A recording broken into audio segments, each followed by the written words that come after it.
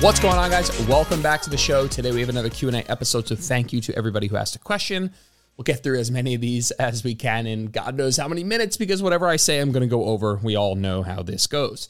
So we'll just jump into it and we'll just see how this goes. Maybe we'll get through all of them. I did a few of these already, so let's see how many we have left. Anyway, cool. Let's jump in.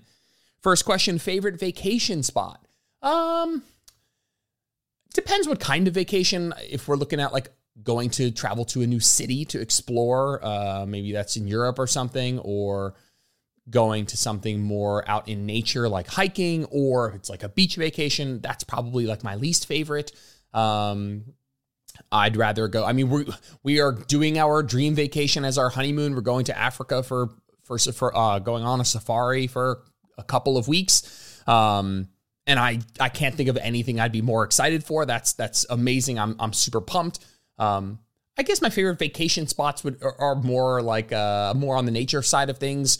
Some of the, dude trips that I've gone on in the past are basically just us going to like a national park, either in our country or a different country, and doing like a nice week of hiking. We went to Banff a couple of summers ago, and it was just unbelievable. It was epic. We did some of the national parks in Utah. I'd really love to go to Patagonia and do hiking down in Chile. Those are some things like dreams that I have to do. As far as vacations, those are the sort of things that are on my list. I'd like to do a Euro trip with Jenna. My family are originally from the Netherlands, and we did a lot of traveling throughout Europe when I was younger. But I have not been back in my like adult life, and I'd like to go. I'd like to show Jenna where my family's from. The funny thing, we were talking about this the other day, Jenna's favorite flower is a tulip. And the funny thing is, like, the Dutch are like, we don't have that much, but what we have is the most amazing tulips ever. And so that's something that I would absolutely love to do with Jenna, is to go to the Netherlands and show her the tulip, show her where my family's from, introduce her to my aunt and uncle's family and family friends that we have out there. So definitely something that we're going to do in the future. Yeah, that covers the vacation spot. Best gym that you've gone to?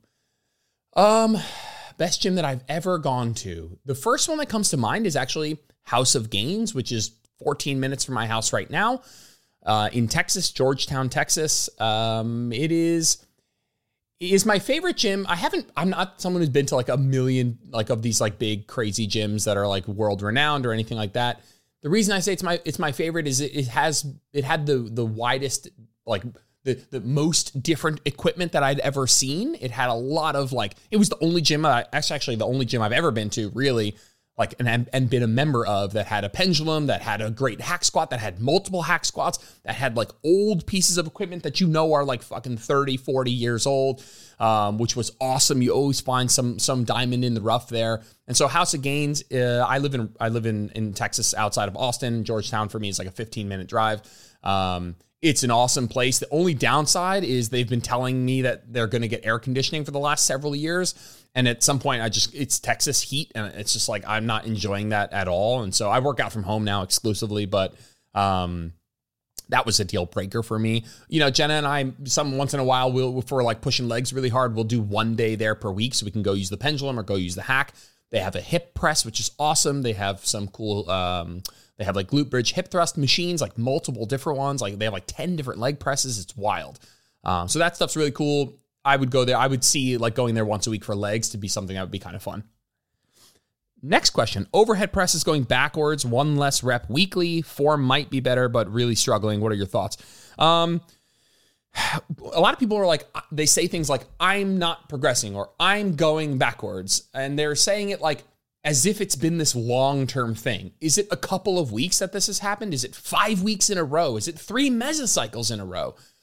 The shorter the term, the less I would worry about it. Because in the short term, let's say 1 to 5 weeks of this happening, you might just be getting better at the movement. Maybe you're starting to use less leg drive. Like you said, technique might be getting better. A lot of times people use too much leg drive. If you're in my group, that's something I've been harping on a ton. And I wouldn't be surprised if people are moving less load because they're doing it better with less leg drive. So I wouldn't be surprised if that's happening. My overwhelming feeling is check back with me in 3 mesocycles.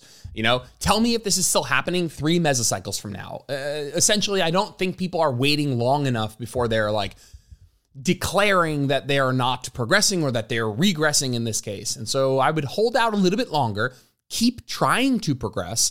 And then outside of that, it's kind of trendy is the word that's coming to mind, but that sounds kind of condescending. But to be like, hey, check on your recovery, make sure you're sleeping enough, make sure you're eating enough, make sure you're hydrated.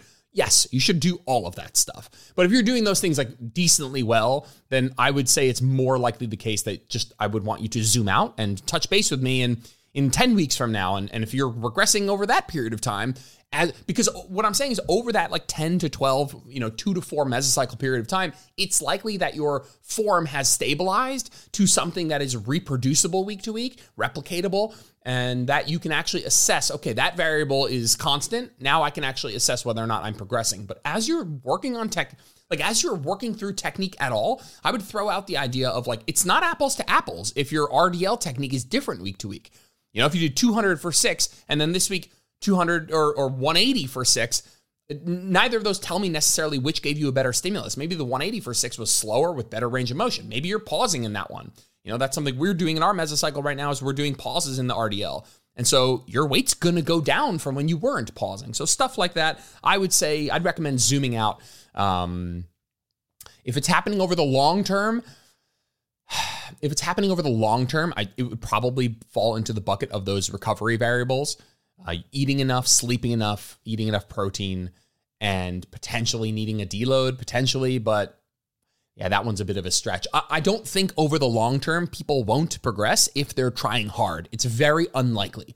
So you almost want to be a detective as to like, okay, I'm probably progressing, but what might be masking this progression? And quite often it's my technique is changing week to week, or it's been changing over time. Or this just happened 1 week and I'm, based on acute variables, maybe I didn't sleep well the night before and this workout wasn't great. And now I'm jumping off a cliff over, I regressed 1 week. So my advice would be to zoom out and see how it goes. Alrighty, next question here. I'm eating whole foods, but I'm hungry going to bed and maintaining. I want to maintain, but do I have an adapted metabolism? This is a broad question, and I'm just going to highlight something very clear. You could be at maintenance calories and not feel amazing. And what I mean is that you said I'm eating whole foods, which basically what you're saying is like I'm eating a roughly higher satiety diet. And so the one thing you are saying is not happening is like, hey, Jordan, I'm not, it's not that I'm eating at maintenance calories, but I'm eating, higher palatable, lower satiety foods. I'm eating whole foods here and I'm at maintenance calories. Why am I still hungry? That's essentially what you're saying. I would get rid of this, like I have an adapted metabolism thing. That's not necessarily what we're talking about here. I would just I know kind of where you're going with that. I just wouldn't go down that route. I would rather highlight this idea that you could be at maintenance calories. And what I mean by the words maintenance calories is that you're eating enough so that your body maintains its weight.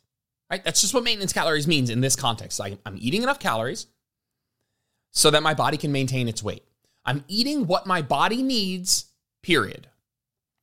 That is not sufficient for you to assume that you will feel awesome and that you won't be hungry. Two things at play here. One, maintenance calories are a range. And so you might be eating at the lower end of your range. I have three factors that I'll go through here and then we'll kind of move off this. One, maintenance calories are a range. And so maybe you could maintain your body weight between 2,000 and 2,200 calories. Maybe you're eating closer to 2,000. You could eat 2,200 calories. That's a little bit of your metabolism's wiggle room that is within your body's, your metabolism's ability to be flexible and adapt without weight gain, usually through an increase in subconscious movement, increase and decrease within of subconscious movement. And so it's possible that you could be maintaining at 2,000 and 2,200. And if you're eating at 2,000, then you might feel better at 2,200. That's something that is on the table. That's an option that's on the table. Number two is that other variables that go into hunger and general biofeedback aren't in check. You're not sleeping well. You aren't hydrated.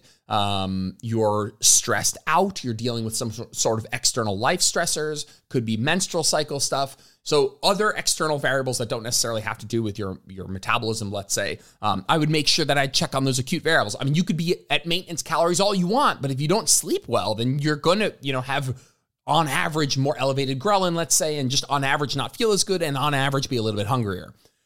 Same thing with being a little bit less hydrated or inadequately hydrated. You're eating mostly whole foods, so you could say, oh, you're not eating enough protein. It's, that would be more satiating. That is something you could look at if you're eating whole foods, but very low protein. Maybe you could increase your protein intake, and that might be one route for you to acquire a bit more of a satiety or a satiety effect from your diet. You could look at exercise. I don't know what you're doing for exercise, but there is probably a sweet spot of exercise for satiety. Not doing any exercise probably isn't best for like satiety regulation. Doing a F ton of exercise, being incredibly super active with ton of high intensity work all the time, probably also exacerbates hunger cues. So I would look at that. Am I doing too much? Am I doing not enough? And you don't need to go, that's not something that you need to be like an exercise physiologist to take a look at. Like if you're doing nothing at all, some exercise probably helps with hunger regulation. If you're doing 5 Peloton high intensity rides per week, 4 workouts per week, 20,000 steps per day, like you're probably doing more than what is best for satiety. You're probably feeling hungrier than you might be with a little bit less. And the third thing to understand is that just because you're at maintenance calories doesn't mean you are going to feel amazing. Let's take an extreme example, like bodybuilders, when they step on stage, right? And they're peeled like to the nth degree. They got no body fat. A lot of them are technically right around maintenance calories at incredibly low % body fat. Just because they're at maintenance calories in that state doesn't mean that they feel great there. I'm going to direct you to a podcast about body fat set point that I've done that goes through what's called the dual intervention model, which I think is incredibly important to understand here. You can be at maintenance calories, but at a body weight and body fat level that for your genetics doesn't feel great for you.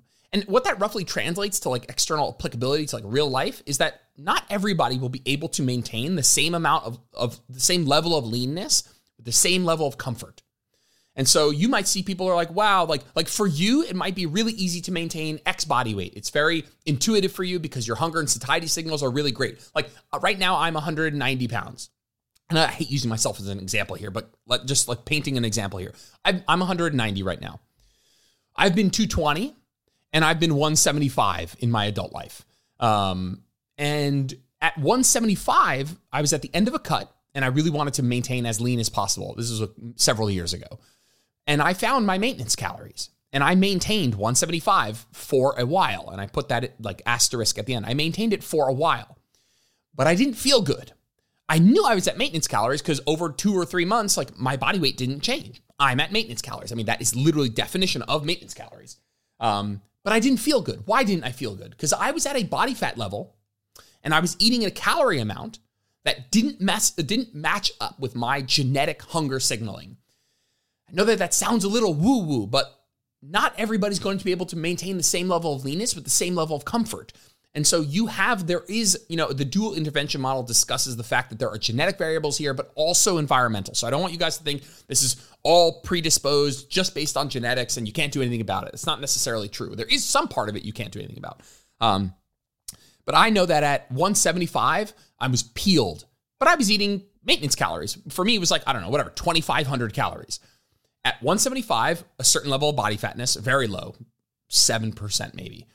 And 2,500 calories, although that yielded maintenance, I felt like shit. I was hungry all the time, very food focused. I didn't feel good. It wasn't intuitive for me. I didn't have any ability to follow my hunger cues because my hunger cues wanted me to eat way more.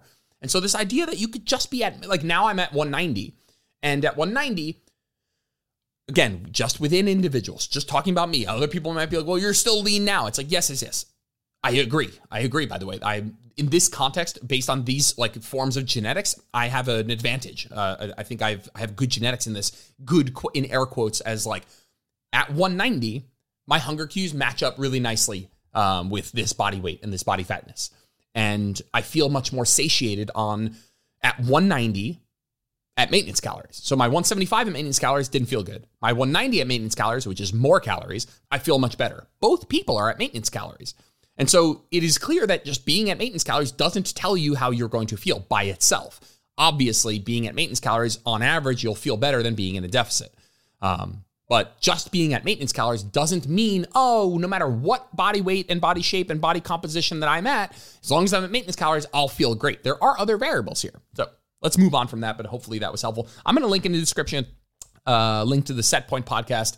Shit, man, I think that is a podcast more people need to listen to, because we are obsessed with being like, oh, that person over there, they maintain this certain level of leanness year round. All I need to do is get there, find my new maintenance, and I'll, ride off into the sunset. That's certainly not the case. Next question. Not a question, just thank you for the exceptional program. First time, I can't wait to go to the gym. Wow, that's awesome. I love that so much for you. That's fantastic. Yeah, that's it. I'm really pumped for you. That's fantastic. I'm glad you're enjoying it. The group program is something I have so much fun with. Seriously, it is. I love coaching one-on-one. I love coaching one-on-one. I still have quite a bit of one-on-one clients, and I wouldn't trade them for the world. But the group has been another outlet for me, and it's been just fantastic working with you all. I got to tell you guys, I love it. And the best is still yet to come. We're still working hard. Next question. When scheduling diet breaks with clients, do you always honor or depend on biofeedback? So essentially, how do I go about scheduling diet breaks with clients? It's tricky, because here are the facts. The facts are there are no physiological benefits. Listen to me. There are no long-term, long-lasting physiological benefits of a diet break. And what that means is, let's say you diet for a while. Let's just be very general here. Over time, week after week, consecutive weeks of dieting, you will feel, let's just say very generally, again, worse and worse over time. And the leaner you get, the longer you're in a deficit, the harder it gets, the worse you feel, the more tired you are, the hungrier you are. Let's just say on average, all of that stuff's happening. If you take a diet break, the assumption used to be that when you come back from that diet break, you will feel, you will have whatever, I'll use some terminology. You'll have reversed some of those negative biofeedback things so that you can then continue dieting without feeling as bad. That isn't a thing. A diet break, meaning a week or so of eating at maintenance calories, let's say, could be other definitions, you will feel better during that week. No shit, Sherlock. You will feel better that week. You're eating more. You will feel better that week. When we see increases in leptin levels, which is like your satiety hormone during that week, they go right back down to your deficit levels the minute you go back to a deficit. And so we look at diet breaks as not a tool for enhancing fat loss, not a tool for you're going to feel better afterwards. They are a mental and physical break. They are a mental break. They are a psychological break. And if you look at them that way, then you can better assess whether your client needs them. Is your client having, are they emotionally in a state where they're like, yo, I really just need a break right now, and I can come back to this in a week and I can continue. But I'm at a place right now where, like, for me, the benefit of diet break is just like a checkpoint in a long goal. It's just the idea that humans might do better when you compartmentalize efforts into smaller chunks.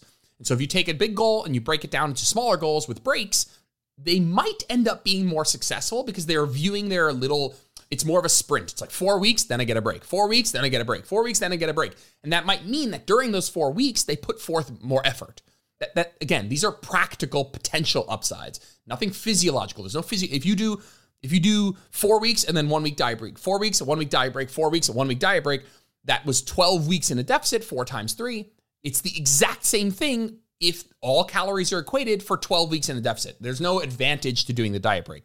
The advantage is maybe your client enjoys the process more or hates the process less. And so let's say you've planned a diet break with the client and you say, hey, after about 4 weeks, we'll consider taking a diet break. But maybe when that time comes, they feel really good and they're in a good rhythm and they have a good rhythm with the kind of foods they're eating. And quite often what happens is, like, by that 4th week, maybe they have a good handle on what their deficit calories look like in terms of eating. They're in a good routine. They've built some consistency. And maybe they're like, if there's no real super advantage, I'm in a good rhythm right now. So my advice, or at least where I am at with diet breaks these days, is I will say, hey, let's say we started your deficit, Let's say we started your deficit at the first week of your training program and say, hey, towards the end of this training program, when training's getting really hard, let's touch base about how you're feeling and see if there's, if we want to or would maybe benefit from a small psychological break, just breaking this up into chunks. And so I will loosely put a diet break on the calendar, say, hey, maybe in peak week when training is really hard, we give you more calories for that week, or maybe for just a couple of days, something like that. Just as like something to look forward to at the end of the tunnel for you to have a week of higher calories. Or you use life events. And so it's like, hey, we're doing this deficit for, 8 to 16 weeks. And over that period of time, you might have a long weekend, you might have a vacation, you might have a wedding. Let's lean into those things as far as taking a diet break. So I will loosely have a diet break plan when we start and be like, hey, like, let's check in around this date and we'll put a diet break on the calendar, or at least on this call, let's discuss how you're feeling and see if there's a benefit for a diet break. And if you we will block this week out. If you need a diet break, we're taking it here. Just so they know that if, on week 3, they're not feeling very good, they're like, oh yeah, but week 5, I can take a little breather here. That might be a good thing for them to compartmentalize their efforts and succeed more because they're breaking it up into smaller chunks. But if I have a client who's doing really well, they feel good, and they're like, I don't need a break. Like I'm losing weight. I'm feeling like the train's moving. I wouldn't push them to go take a diet break. I don't think that there's a evidence-based reason to do that. Any questions? Do I honor? Depends on biofeedback. Definitely depends on biofeedback. I think there's pros and cons to presetting things and auto-regulating things. So I like to do a little combination of presetting a discussion about something and then leaning more heavily on biofeedback when that time comes. Anything else on diet breaks? Honestly, dealing with Gen Pop clients, life events tend to be a more practical approach. Oh, you have a long weekend, you have family coming into town, you're going away on a 4-day vacation or something, 7-day vacation. Like, to me, those are like more realistically times where I'd like to take a diet break. And then 99 out of 100 times, somebody has something where we're going to say, okay, this spot on the calendar, you're going away to Saratoga for 4 days, and you got a wedding, and you got family coming in, you guys are, whatever you got going on, let's lean into that. Let's do a diet break then. And so that tends to be a really more practical approach that tends to come up more often, I think. Next question, minimum number of months to hire a trainer and be worthwhile. Yeah, that's tricky. It depends. It just depends on so much. I think a trainer or coach is something that most people would benefit in perpetuity in some way, like forever. In some regard. And so you might start your training and coaching with talking and seeing this person very often. And then in the long term, peeling back and having more of somebody just that like is in your corner. I know that as far as I do, I know you said trainer, but as far as something that I'm thinking of that I do is like, if you've been with me for over, 6 to 12 months in that 6 to 12 month range, and I will offer some drop down options for us to stay on for the very long term, but maybe in a lesser capacity, because I do believe that I think most people could benefit just from somebody in their corner that they talk to once a month about this. So minimum number of months to hire a trainer to be worthwhile. It depends what your goals are. It depends where you are. Have you ever worked out before? Where are you and where do you want to go? If you are never lifted a weight in the gym and you want to get to a point where you can do this entirely on your own, a year. And it depends who that trainer is, and it depends what you ask of them and what they give you and how much education you get. So yeah, I don't know. What is worthwhile to you? What is the goal that you have, and where are you, and how far are you from that goal? For some reason, like the idea of hiring a trainer for 6 months, feels like the bare minimum of like any form of learning that can happen, any form of like meaningful experience that you can get, any form of actual physical change you can get. But that number still seems arbitrary without a ton of context. So yeah, maybe that's helpful. Next question. Are we looking for the pump in hypertrophy, in hypertrophy training, like Arnold talked about in Pumping Iron, PI, in Pumping Iron? So the pump is, in my opinion, we don't want to independently pursue the pump, because there are two ways to get a better pump that might be divergent from optimal hypertrophy. The first is training a muscle in the short position. You will get a better pump training a muscle in the short position. But what we know for hypertrophy is generally we want to challenge muscles at longer lengths. And so if you're like, hey, I'm just going to do stuff that gets me a better pump, you're going to train in the short position. Or you won't even know what you're doing, but you're like, hey, when I do this exercise, I get a crazy pump. Like for me, it's like, if I do a pec fly, I get a crazy pump. If I do a 90-degree preacher curl, I get a crazy pump that trains the bicep in a short position. If I do a pec deck fly, I get a crazy pump, trains the pecs in the short position. And those are fine exercises, by the way. We're not saying that you don't get hypertrophy. You sure as shit do. But if you only did short position exercises because you were only pursuing the optimal pump in and of itself as an independent variable, then you would at some point go, or it would become, your pursuit would become divergent from optimal hypertrophy. The second is you could do higher rep ranges. You know, you're going to get a better pump from a set of 15 to 30 than you would from a set of 5 to 15, let's say.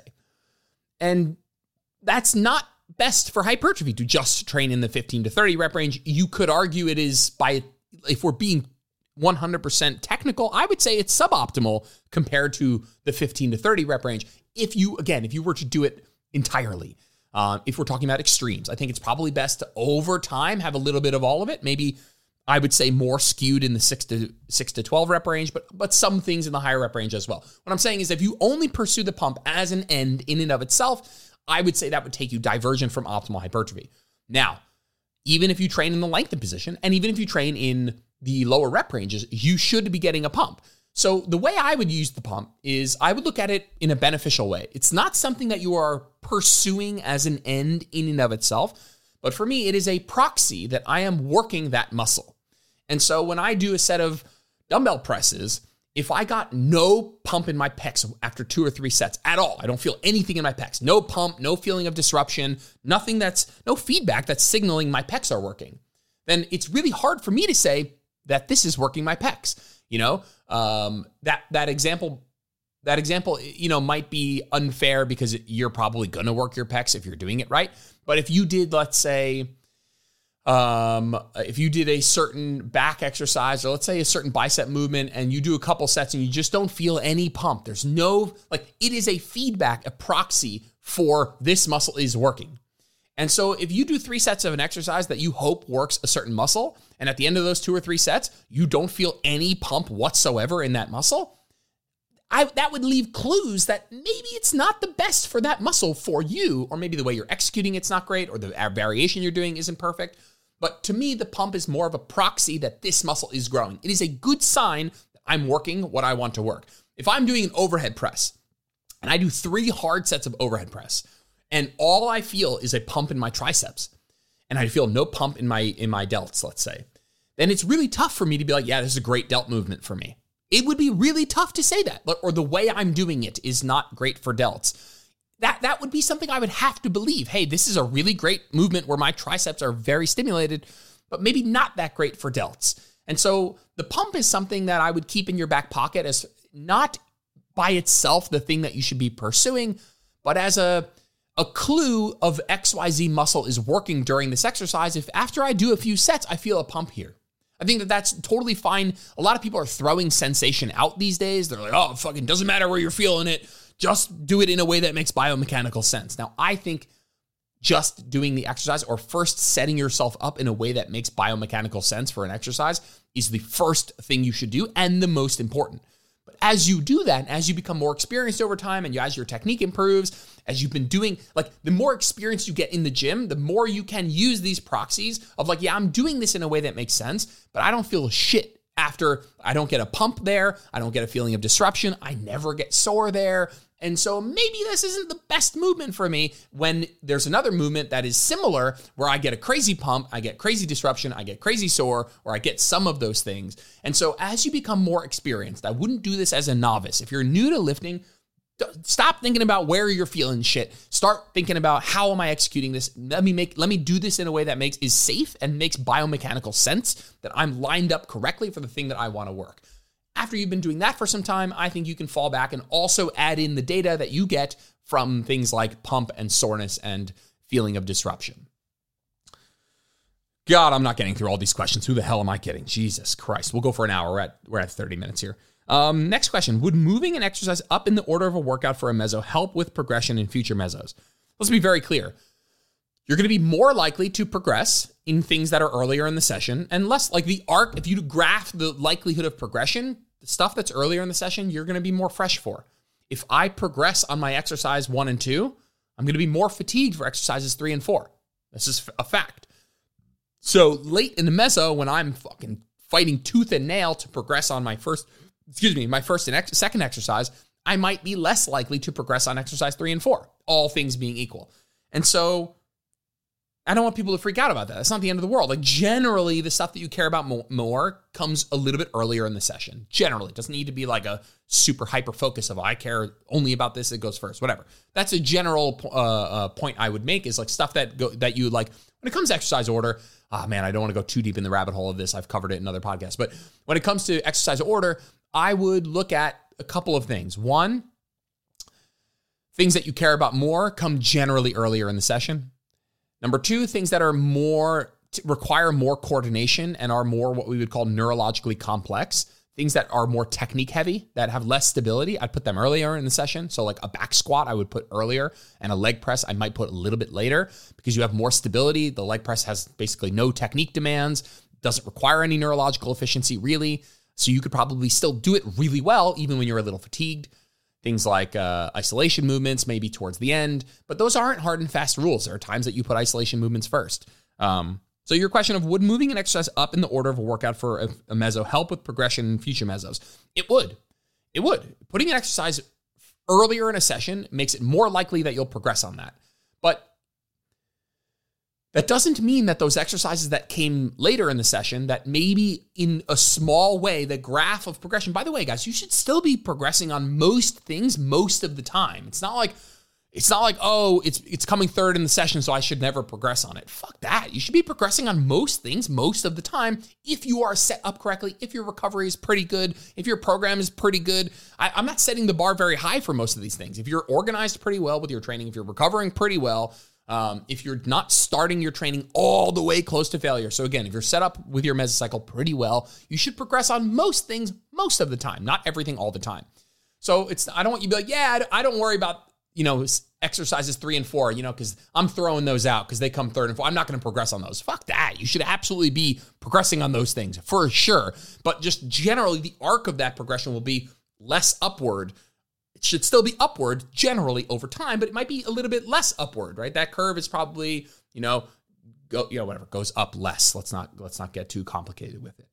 So yeah, it would help with progression, but you're always making trade-offs. And so if you move this exercise up, that means you're moving something down. And so it should reflect a balance of, hey, so I was talking to my barber yesterday actually about his exercise order.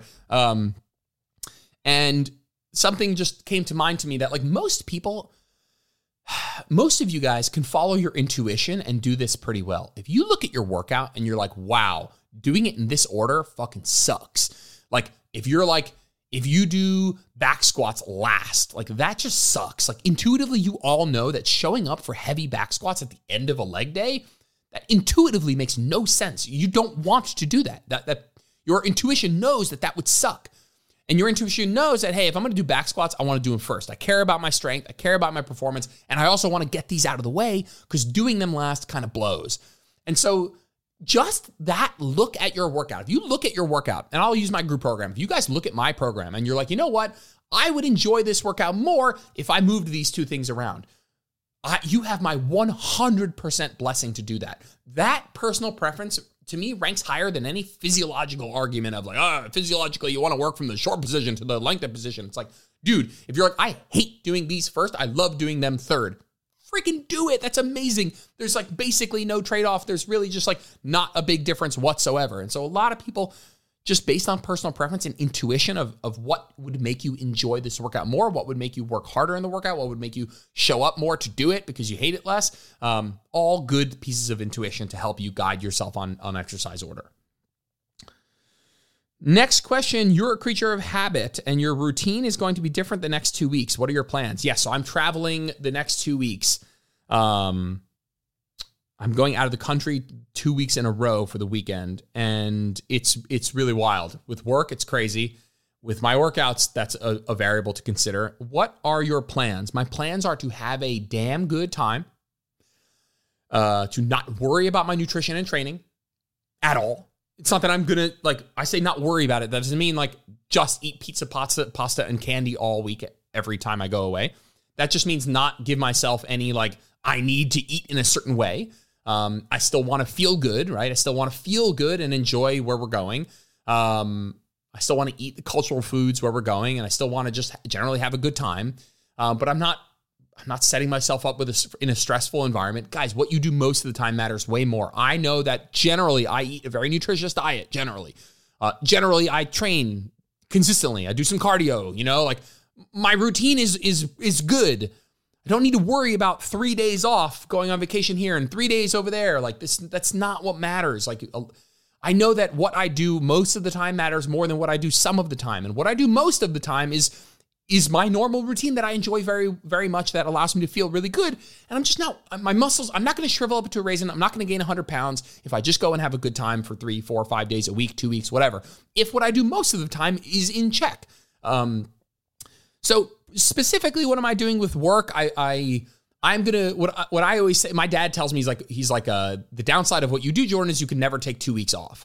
And that is true. I can't. And not only can I not do that, you could say I could do that, but I wouldn't want to. I love what I do. I love taking care of my clients. I love knowing that people are on track. I hate, I pride myself on being there, And so what I will do is I will turn my work down to a minimum effective dose. And I call it there's a stupid, I don't know how many people listen to or are going to know what I'm talking about. There's a Marshawn Lynch.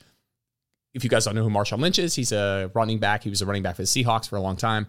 And he has an interview where he's talking about, whatever. I don't know why I'm even going down this route, but there's an interview where he's talking about what young players in the league should be focused on, like getting their, making sure they have their finances in order when they get their first paycheck and their first contract. And he says, he's just a funny dude. And he's like, take care of y'all chickens. And what he means is take care of your finances, make sure that that's in order. And take care of the baseline, what's important right now, and get that shit together. Take care of your, the finances sort of thing, and make sure that those, systems are in place, right? Take care of your body, take care of whatever. He's essentially saying, take care of your baseline things that are really important. And for me, I always I just took that. I don't know why, but for me, take care of my chickens is take care of the people who are currently paying me, my clients. Make sure that if I'm doing a minimum effective dose, it's take care of those people first. People that are paying you, people that are counting on you, people that you are there for already, current customers, clients, group members, those people get you. Everything else is superfluous. And for me, that's social media, that's posting podcasts, that's recording podcasts, that's posting on Instagram, that's going on podcasts, that's maybe education work where I'm reading and I'm listening to educational stuff, and I'm listening to research reviews, and I'm doing a course. Those to me are all extra. And so when I go away this week, next week, I'm going away after that, and then I'm going away to Africa. I never travel, by the way, so this is a crazy time in my life. But to me, I will take care of my group. I will answer all form videos, 100%. I will answer all group text messages. I will answer all my one-on-one clients. I will do my check-ins for those one-on-one clients. I will answer their form videos. I will make sure I'm taking care of the people who take care of me, and everything else is superfluous. So for the next couple of weeks, you won't see me on social media very often. What I will be posting is content that I've already created, knowing that I'm going away. I'll maybe post a couple times a week instead of, 10 times a week. Maybe it's 3 or 4 times a week. I will post 1 podcast a week of stuff I've already recorded, but I'm not going to spend a lot of time on things that are superfluous. So for me, it's about finding what is my minimum effective dose of work, take care of my chickens, take care of the people who take care of me, and making sure that I'm, and a lot of people are like, Jordan, go away. Maybe it's your honeymoon. I don't want to hear from you. Some people, I appreciate you. I appreciate that that's your take, but I love what I do. And I don't want to be taking advantage of the people who take care of me. And to me, it's cliche, but it is taking care of the people who take care of me, my group program, my one-on-one clients. It's not work. I derive a lot of pleasure from it.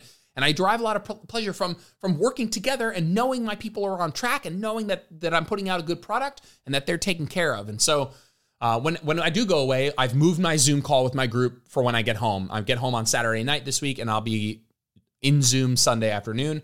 I'm going to do my check-ins on Sunday. Then I go away next week on Thursday. And so I'll do my Zoom again on that Thursday, let's say, and then I'll do my check-ins on when I get back. And so I'm going to move things around, but I definitely will reduce my work. I'll turn the volume down to a minimum effective dose. I don't know how many of you guys care about what I do with work, but you won't see me as much on social media. You won't see me as much on podcasts, but because those are passion projects, and they are a pursuit of building my brand, but they're not taking care of my chickens. And what I mean by that is just like my group members, my one-on-one clients, I got you. I will be there for you guys in the same way I always am.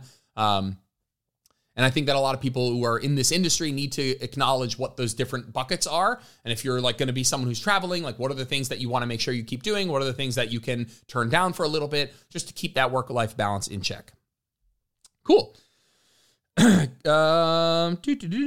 Next question. Oh, wow. We are not moving through these fast. That is something. Not a question. Jordan, thank you for all you do in the fitness industry. I appreciate that. I just hit 30K followers on Instagram, and I was thinking to myself that the app has changed over the years.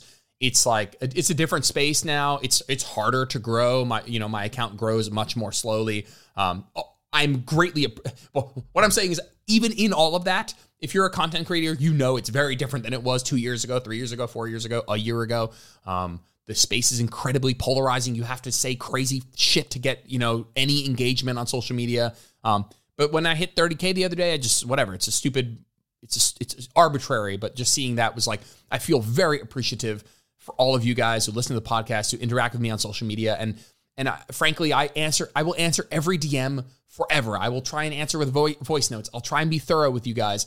I want to be there. I want to be someone who you can communicate with. I don't want to be like somebody who like you're speaking to my secretary, you know what I mean? Like, or my assistant. Like, I want to be answering the questions. I want you guys to be able to connect with me. And so I'm so appreciative of what social media has been able to do for me and my brand. But shit, man, it would be nothing without you guys. The podcast would be nothing without you guys. So I'm incredibly, incredibly grateful for that. And I always want to be somebody that you guys can communicate with and ask questions to, because this only exists because of you guys supporting me in some way. So thank you for that. Previously it was N1. What's your next big nerd drive? I will tell you my big nerd drive right now is cardiovascular training. Now, I am not interested in being an endurance athlete. I am first and foremost someone who cares about health. And I certainly love hypertrophy training for the health aspects. I would say that the aesthetic benefits of hypertrophy are very much cherry on and sprinkles on top.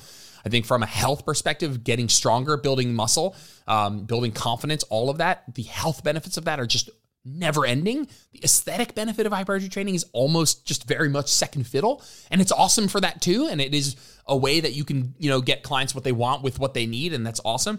But I'm nerding out so freaking hard on cardiovascular and energy system training because right now in my life, my pursuit is being as healthy and robustly healthy as possible for as long as possible.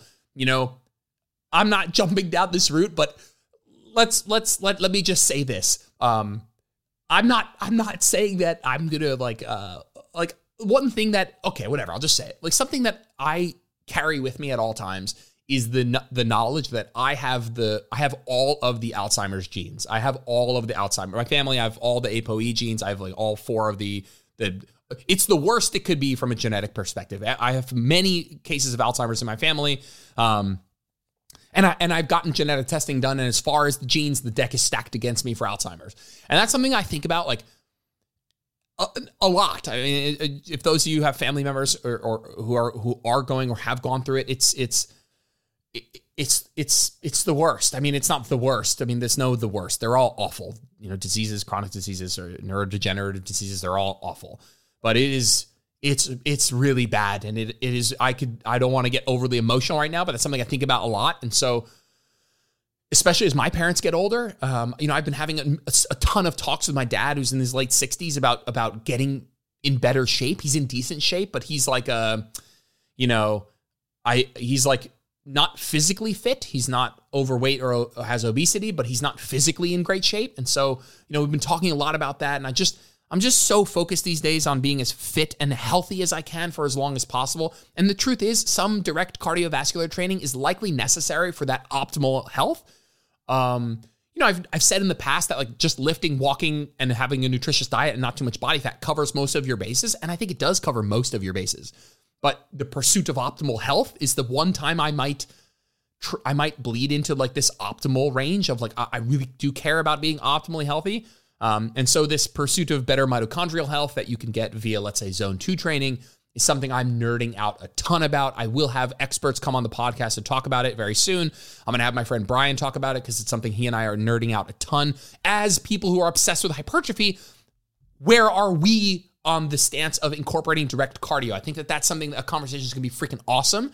And so that's something that I'm very, very passionate about these days, learning a ton about, listening to a ton of podcasts, reading a ton of, I know that I have a decent background on energy system training, but on a cellular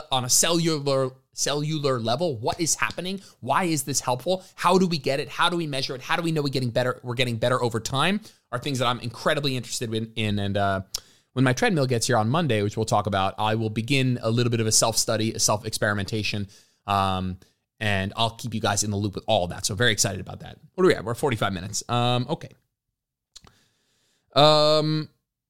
Women are more likely to ask for help or hire a coach. How to get more men to participate? Oof. First of all, that's a fact. One of the reasons I think women are just a superior species in most cases, they're less egotistical and more likely to ask for help. And that I'd say 90% of my clientele are women. I actually have quite a bit of men actually in my one-on-one, and probably about 10 to 15% of my group are men. And I love seeing my guys in there. I freaking love that. Actually love working with men too. How to get more men to participate? I think we are generally as a society trending in more of in a direction of untangling the stigma of men being like needing to never ask for help, whether that's going to therapy or just asking for a coach or asking for help or just being more vulnerable. I think we are moving in that direction of destigmatizing a lot of that. Like, let's not get into like toxic masculinity or any of that stuff, but I think like the traditional, very like long-term traditional sense of like what a man should be, like what's a masculine man who's like supposed to have it all figured out, and some of these like stereotypes of what a man's supposed to be. I think we are breaking those down. So I think we are trending in the right direction, but I think it's important to continue to normalize this. And maybe one of the best ways we can do is talk about it more. And maybe I can do a decent job as a content creator with an audience of like talking about or bringing men on the podcast and having more, spotlight on this. I think that normalizing it is our best chance of doing that. I was talking with Buddy Your Macros. We were working on our coaching coaches seminar. And we were talking about, I hope they don't mind me sharing, but we were talking about like, how to get your husband to go to therapy, not that just like, there's like how to talk to them about this being important, and I've been going to therapy every week for the last 2 years. And, just kind of sharing my experience of like, how you could communicate that to somebody who, again, I don't want to generalize as men of like, oh, men think they have it all figured out. They don't need to go to therapy. But that is a generalization that I think holds true in a high percentage of cases. I don't think it's only men for sure, but I think it does hold true in a lot of cases. And so, yeah, I think we need to do a better job of normalizing this stuff. The question kind of is, how do we normalize this stuff? But I think talking about it more is a huge, huge way we can do that. And I actually like this question a lot. I think I have a perfect person in mind to come on and talk about this. So awesome. Next question, rear delt dumbbell row, wrist neutral or wrists down, which would be pronated, or wrists neutral. So really quickly, the grip that you use for a pulling movement is by itself irrelevant, right? What you do, you guys can't see me if you're not on YouTube, but what you do with your wrist and your forearm does not affect your back muscles. None of your back muscles attach at the elbow. None of them attach at the wrist. So what you're doing here with your wrist and with your wrist, let's say, and your forearm has nothing to do with your back muscles. Now, you said rear delt row. So what is a rear delt row? To target the rear delts, generally speaking, you want your arms roughly, let's say 45 degrees off the torso. What that means is not flared up all the way at like 90 degrees, like a T shape. If you're not looking at YouTube, like a T shape, that would be more for the upper back, and not hugged at your sides, which would be like tucked to the sides, which would be more targeting the lats. You want somewhere in between that, which is a quite comfortable grip, by the way, which is like, 45 degrees up off the body. It doesn't matter what your wrists do. As long as that's where your elbows are and you're pulling in that range of motion, you're pulling your elbows far behind your body, your rear delts are going to work just fine. However, you probably, for comfort's sake, so we're not talking about optimally stimulating the rear delts, we're talking about comfort. You probably want your wrist and hand position to match your elbow position. And so what that means is to have a neutral wrist position at all times, right? Compared to your elbow. So a neutral wrist position compared to where your arm is in space. And so I'm going to give you guys, I'll talk you through it. Imagine that your thumbs are up. So imagine you're making 2 thumbs up. If you're going to use if you want your elbows to be flared, I would have my thumbs pointing in. I would use a pronated grip because that is a more neutral grip given where my arm is in space. If I want my arms tucked to the sides, that would mean I would want this neutral grip would be with my thumbs pointing up. If I want a rear delt row, keeping that neutral grip position, my thumbs would be pointing like in and up towards my face. As my elbows go up 45 degrees, I would keep that neutral position. And so it's like if you can match your arm position with whatever neutral means in that position, it will be most comfortable for you. And so you said rear delt DB row. Should my wrists be down, which is pronated, or neutral, which technically means your palms facing each other? I would say a semi-neutral grip. A semi-neutral grip on a diagonal that matches where your arms are. If you're not watching on YouTube, it would be something like this, because that matches where my elbows are in space. And as I bring my elbows up, I might move into a more pronated grip. And as I bring my elbows down to my torso, I might work more in what's called, what we would traditionally call a neutral grip with your palms facing each other. So hopefully that covers your question there. Best exercises to strengthen the low back. I always do lats and upper back, but low back is weak. Hinge patterns, squat patterns. So squatting, deadlifting, RDLing, great for working the lower back. A lot of people are obsessed with 45-degree hip extensions for the glutes, but you could do a 45-degree back extension where you target the lower back. And I think if you really are looking to hypertrophy your back, build muscle in your back, which in turn will build strength, I would make sure that you're doing a couple of things. One would be heavy hinging. I say heavy, I just mean working close to failure. I don't mean you need to do a heavy set of singles or power lift or anything like that. Work hard with hard sets of hinge patterns, deadlifts, RDLs. Work hard with sets of squats, and maybe do some isolation work, which would be something like a 45-degree back extension. If you YouTube it with that verbiage, 45-degree back extension, you will see it's a slightly different technique than if you're targeting the glutes. And those would be things that I would do. You could also maybe talk about things like stability exercises for the core, like Pallof presses, dead bugs, stuff like that. That isn't technically working your lower back, but it might be in some ways helpful for whatever you think you're weak at. So you're like, oh, my lower back is weak. Maybe your core generally is weak, which I don't think everyone needs to be doing direct core work. I think that you could do heavy hinges, heavy squats, and work your lower back in this case and do just fine. But I don't think doing plank variations and Pallof presses and stuff like that, dead bugs, hollow holds, I don't think that those are a bad idea. I think that those could aid in this overall process as well. Substitution for squats due to knee problems. I would work with a qualified physical therapist to start. And what I'm going to recommend potentially is not medical advice. Let's not get it twisted. This is just generally advice that I would want you to maybe take to your physical therapist to talk about. I don't know what knee problems you have. And so it depends what those knee problems are. Like maybe it's a work through it. And I don't mean work through the pain. I mean, maybe you want to be doing squats, but maybe at a different load, right? In a different rep range with a different tempo at a different RPE to expose those joints and muscles to what they can handle right now and then build that up and get stronger in those movement patterns. Maybe in the short term, you want to adjust how you're doing that. Like maybe with a level of knee flexion that doesn't cause as much discomfort. So I don't know if you need to replace squats. Maybe you need to replace how you're doing them in terms of technique, or replace the load management side of things where maybe we want to break this down to a lower RPE for now and build up those joints, muscles, tendons by meeting them where they're at with what they can handle and slowly increasing the tension and the stimulus and the stress over time. That is, unless you have some real structural issue where you need surgery or something, if you want to make sure that you don't have knee problems long-term, I wouldn't replace that stuff. I just would maybe adjust how you're doing them. Low bar versus high bar squat. Why would you choose one over the other? Okay, so this is similar to the grip. It's similar to the grip discussion. Like low bar and high bar by itself doesn't tell me a whole lot. A low bar squat makes it more likely that you can perform a hip dominant technique more comfortably. So a low bar squat, you might be stronger in if you adopt a hip dominant technique pattern, moving your hips back more, knees traveling forward less. And so if you're looking to target the glutes and do more of a hip dominant squat, then a low bar low bar position can be more comfortable, maybe for some people. And if you are looking to target the quads, again, this is more based on a little bit of moment arms, but also just based on a redistribution of center of mass. I don't want to be overly simplifying it here, but if you're going to do a low bar squat, I wouldn't do a low bar squat to target your quads. I would do a high bar squat and I would do a high bar squat with a quad dominant technique, and I might consider a low bar squat position for more glute dominant squat, more hip dominant squat.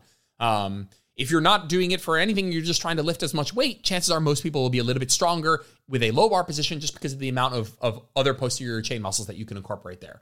And so it's less about the bar position, a little bit more about the technique that you can adopt with those bar positions. And so I don't want to oversimplify, but maybe we keep it simple and we leave it at that for now. Let me see what we got. Not that much time. Is there any of these that I think are I really need to hit here? When recording dumbbell exercises, is it the total weight or the dumbbell weight? Let's be very clear, guys. When you are tracking your lifts, this matters just for you.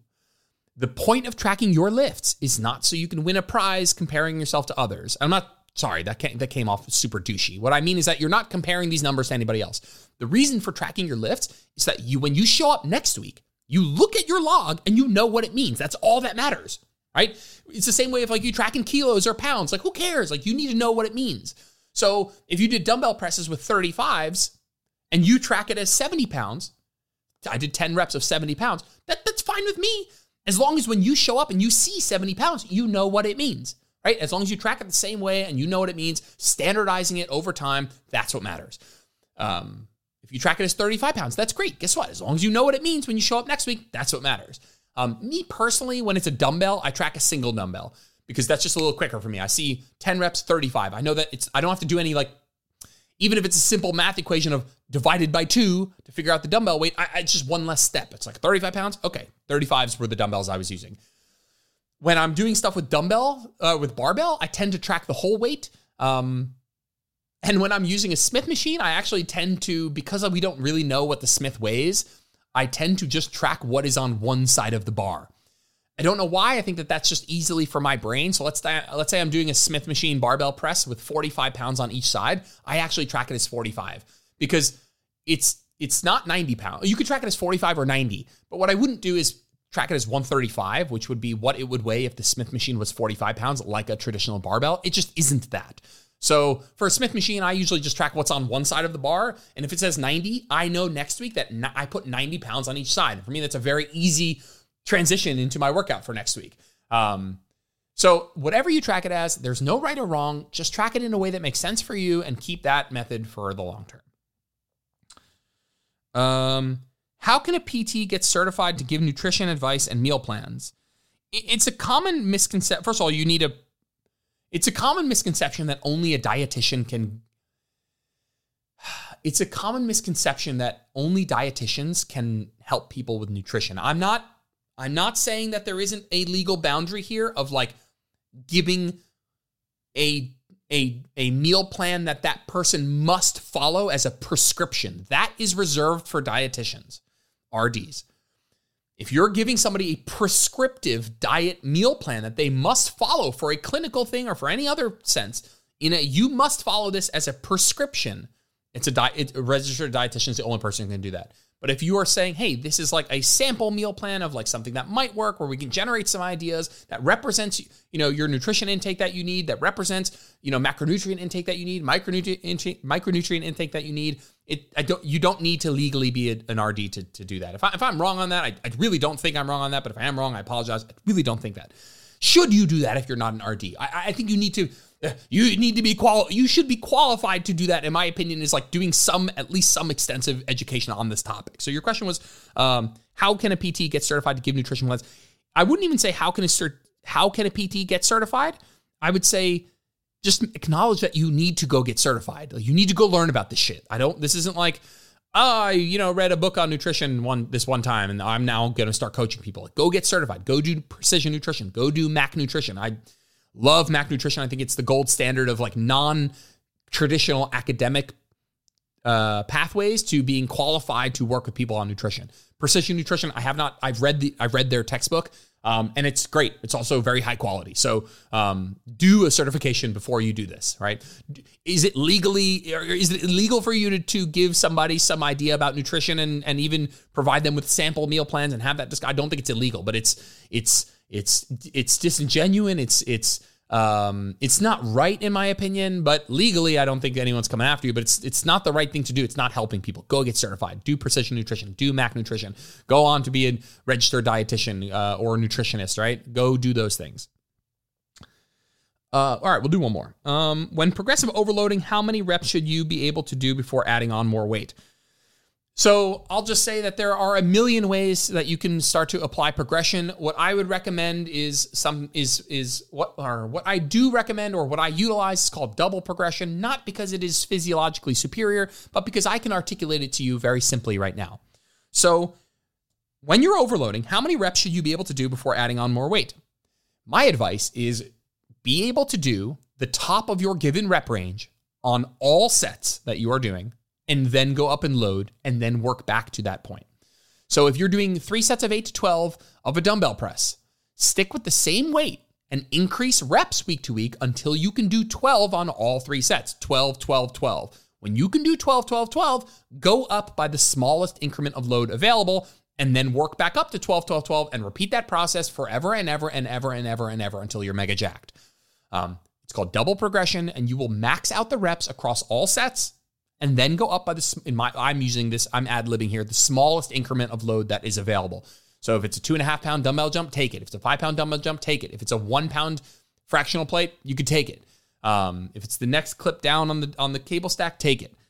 So I think that is a really clean and simple, articulatable, which is not a word, but way for you to understand how to do this. And it's so freaking simple. And we use it in the group program with a ton of success. I use it in my program. It's something that you do not need to think about. If you're doing 3 times 8 to 12 dumbbell press and you did 12, 11, 10 last week, you don't need to think about going up in weight because you didn't do 12, 12, 12. Only when you do 12, 12, 12 will you go up in weight. You don't need to think about it. It's clear cut. It's objective. It's not subjective. You don't have to think about it. And so I love that about it. It's like, hey, did you do 12? Someone's like, should I go up in weight? I'm like, what'd you do?